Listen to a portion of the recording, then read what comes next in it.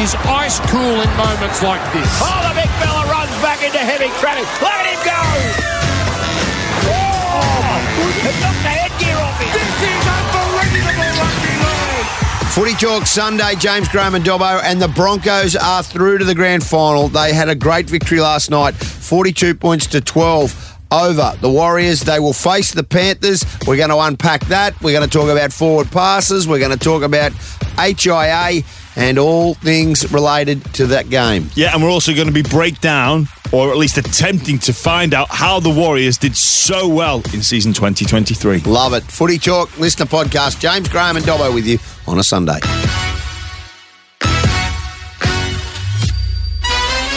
Sunday Footy Talk, James Graham and Dobbo with you.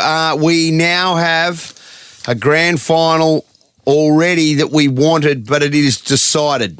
The Panthers will take on the Brisbane Broncos 1v2 after the regular season. James Graham, it's probably the grand final that deserved to happen and the one that we all truly want to see. Yeah, very thankful that these two teams will be contesting next Sunday's grand final. It promises and is shaping up to be an absolute classic if all things go according to plan. But rugby league, as we know, it doesn't always go to plan. I think from a neutral's point of view, it ticks all the boxes. Yeah. Lots of spice, lots of interesting matchups, different keys to success. Like you say, 1 and 2, only points differential could separate these two teams. One win apiece when playing each other in the regular season. Oh, there's so many clashes. There's so much to like about this. And I think, you look at the game and the position that the NRL Rugby League is in at the moment. This is the grand final. This is a showpiece event. And, Andrew Abdo, Peter V'landys, everybody involved at the NRL, you can't have biases, but this is the dream. Well, grand two final. big brands. Penrith, massive brand. Well, Brisbane. history on the line for Penrith Panthers. Yeah. History on the line for Penrith Panthers. And then the Brisbane Broncos, the story, the city, the new team in town as well. Who'd have thought? Yeah. With a second Brisbane team, although they're referred to as the Dolphins, but we know which city they represent. Yeah. So they come to town, but yet the other Brisbane team that have been around for as long as they have, they're the ones playing in the grand final. What a story of a season. It's delivered so much and comes down to 2. And like I say, I as a neutral, as a caller, as a pundit, I'm so excited for this game. And all week, it's going to you know what's great about it? It's going to dominate positive news headlines. Okay, so the news for everybody is no injuries, no suspensions. That's even better, Dobbo. Yeah, so we're not talking about Luai. Will he be back? Will he not be back? And the Flegler crusher, as you said last night, didn't warrant anything other than it was barely even a crusher, and obviously that didn't get a charge for Flegler. I know we're going slightly off track here, but what used to be a crusher, I know why they wanted it out of the game. That's not why. No. But the incident that happened last night isn't why we wanted to stamp out that particular style of play. No, and tackle, I get it completely. Let's look at last night. 42 points to 12. Brisbane, they were dominant in areas. They had patches of just complete brilliance. But I did like the fact that not one of them felt that was a complete performance from the Bronx. They were scathing. Kevin Walters, from all reports, was absolutely furious at halftime, and rightly so. He just was not happy with some of the stuff that they did. What was your take on what they did to the Warriors last night, and just how dominant they were? Yeah, look, they were. But that said, they still conceded 2 tries earlier in the piece, which will be an issue of concern. One was a set play, and the other one was an intercept. So Dallin's intercept come from Walsh, but that set play showed Jesse Arthur's pushed in. Johnson ran a tough line, played out the back. It was a set play, and they really showed them up. Yeah, they did. Which set plays Penrith the absolute masters at. Yeah. So Nathan Cleary, Isaiah Yeo, Jerome Luai, Dylan Edwards, they're going to like what they see. They're also on the other side. So they scored that other try. Montoya scored when they went to the left, which was again shape and. I couldn't work out what was going on with Brisbane's defence. It actually ended up a 3-on-1 overlap that was created. Tony Staggs came in and he really didn't need to do that. And again, there's no better team in executing those types of opportunities than Penrith, in my opinion. So, and then the other one is the intercept. Now, people can throw it away and go, oh, well, it's just an intercept. Like, those things happen. Stephen Crichton, grand final. Cody Walker. Yeah. Like, it happens. Yeah. And they prey on it. Those kind of blokes prey on it. They don't just prey on it, Dobbo. They plan for it. You think it happens by accident that Stephen Crichton puts himself in those positions. No, it's not fluke. It's not opportunity. He goes and creates that opportunity because of the positions that he puts himself in and the pressure that gets applied to try and thread the needle, and his body positions where you fall into the trap of thinking, I can nail this pass. But Crichton's just got that ability to disguise his movements and then go and get that intercept and shut the gate. There's no stopping it. I think the Bronco also as well, just on that point of conceding the tries, the importance of quality goal kicking. So Pompey missed a couple, missed three, and just what that. It didn't put the Broncos on the same level of back foot, the same level of stress or pressure. Where if you're coming up against Cleary and he nails a couple of those, it's a different story out there. It would have been 24-18 when the next incident, the forward pass incident. Now I'm going to talk to that in a minute. I'm going to get to the whole forward pass.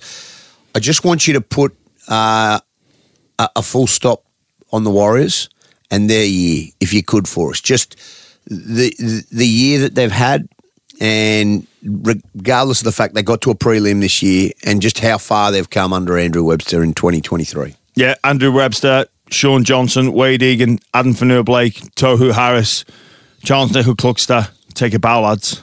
Yeah. What a season. They have a difficult time over there in New Zealand with the game and where it stands on the sporting stage, the journey that they've been on through COVID, and for them to re-galvanise and achieve and get to 80 minutes away from a grand final was nothing short of remarkable. I think it's obviously we've got the grand final to look forward to, and the story is yet to be written, but the story of the Warriors this season is nothing short of remarkable. No clues. I still can't figure out how they got where they are. Like, so with Brisbane, admittedly, I thought they were going to be in for a struggle this season with the pressure that was applied to them. But now, looking back, I can see it all makes sense. But with the Warriors, it still doesn't make sense. Yeah. Well, to me, it doesn't. Well, when you talk about the caliber of players, it does. No, well, but you talk about now. I understand. There's no genuine out and out flash superstar style player. In fact, they lost one in Reece Walsh. Hang on.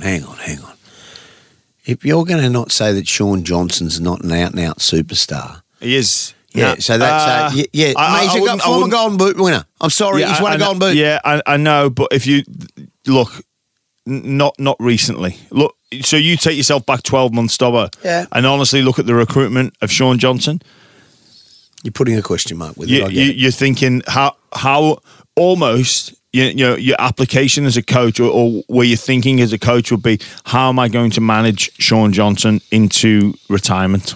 How am I going to have those difficult conversations? But the conversation was changed and the mindset was changed, and it's absolutely, like I say, almost undescribable what Webster's managed to do with him, because I don't think anybody saw this coming. I think even Sean Johnson himself, and seeing just how happy he is in his football. I remember the game against Cronulla, that remarkable comeback game, and Sean Johnson, just the smile on his face. It's a all-consuming game, rugby league, and you ride every emotion, and it was great to see. Sean Johnson's had a couple of tough seasons, and people call him for his, to him to hang up the boots. But to see that bloke with the big smile on his face, it's hard not to feel happy for him. And Warriors, you just can't. I can't figure it out. There's no this is why. Like with the Broncos, I get why. With the Penrith Panthers, I get why. I still don't get it. No. Well, either way, They finished well. Prelim final. Well done to Andrew Webster. Well done to the Warriors. The Wars, as they are called. And they are back for bigger and better things in 24. With the Wars thing, I think that's really going to catch on. Like Well, it's a catchy tune. Well, some people, the Wars, what's that about? But going back to my earlier point about where the Warriors are in terms of the sporting stage in New Zealand, well, they're all the talk. They're the talk of the town. We've got a Rugby Union World Cup on, and speaking to the Triple M people that went to Auckland last week, it's all the talk is about the Warriors, and we've got to capitalise on this present moment. And I think Ben Teo on the Saturday scrum spoke about with the Warriors in 01 or 02 perhaps, and that's what turned him. That momentum of the Warriors, and seeing that he was previously involved in rugby union, he got a glimpse and he's like, no, that's what I want to be a part of. So rugby league in New Zealand is a very strong position. They went through some difficult times with some players deflecting, but it's the only way is up now. We've got to capitalise on this. Roger back next year as well. Great year for the Warriors.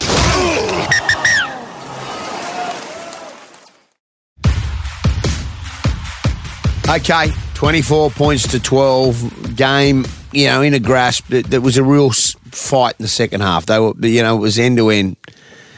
And then Reece Walsh throws what could be the biggest forward pass I've ever seen that's gone under. And then to make matters worse, they throw another one to Ricky. Whoever, I think it was Cobbo, throws one to Ricky, then back inside. 2 forward passes. Jerry Sutton's right there. Adam G's got the grand final off the back of that. But that more to the point was that, and to Andrew Webster's credit, he didn't use that as an excuse. And he said, we're not going to blame that. He said, he got through all these things, which was 100% right. But for the sake of the game, we need to look at this. Whether or not the technology in the ball, whether or not they have to rule on tries, the bunker absolutely goes through the whole thing, sequence in a try. I'm interested in your take as a former great about where you see the answer to that, because from the call, even you were upset with that decision. Well, look, I've thought very deeply about our game and what I want the product to look like, and the interference of the bunker, the ability for the bunker to interfere, and I stand by my most recent position in the fact that we've got to let the referees ref. The bunker, I don't like the bunker interfering in general play until we develop the significant or the necessary technology that can accurately call a forward pass or be better than what the current system is at the moment at live speed, where it's just a signal given to the referee. I don't want to see the bunker interfere in an incident like yesterday and say, Jerry, well, then you're going to have these. Forward. You're going to have these things happen. I know, but that's where I go back to my standpoint of we've got to let the referees ref. Yeah, but hang on, if that was accept with that they are going to get some big calls incorrect, and we have to. What happens if it affects? What happens? Well, no. I mean this, James. Just hear me out on this. That's all right to look at it there. Put yourself back as the Bulldogs captain, 20, just say it's 18 all. Just say it's 18 all and for a chance, and they make that decision. Does that not affect or change your opinion then if you're in that moment? Of course. So then having the solution and let the game rep and know they're going to make decisions. But it's not just about that one particular player or that one particular incident. It's about what we need to stand for as a game, Dobbo. Like, we can't have bunker interference. Yes, we want to get as many. What about the ball technology that they're talking about? Well, maybe there could be some chip in the ball that rules if it goes forward. Well, again, if we can get that right, absolutely, or if we can use it to get more decisions right, more frequently. Yeah, that's what we need to do. Any improvement is worth considering, but it comes at a cost, and also, the ball can travel forward.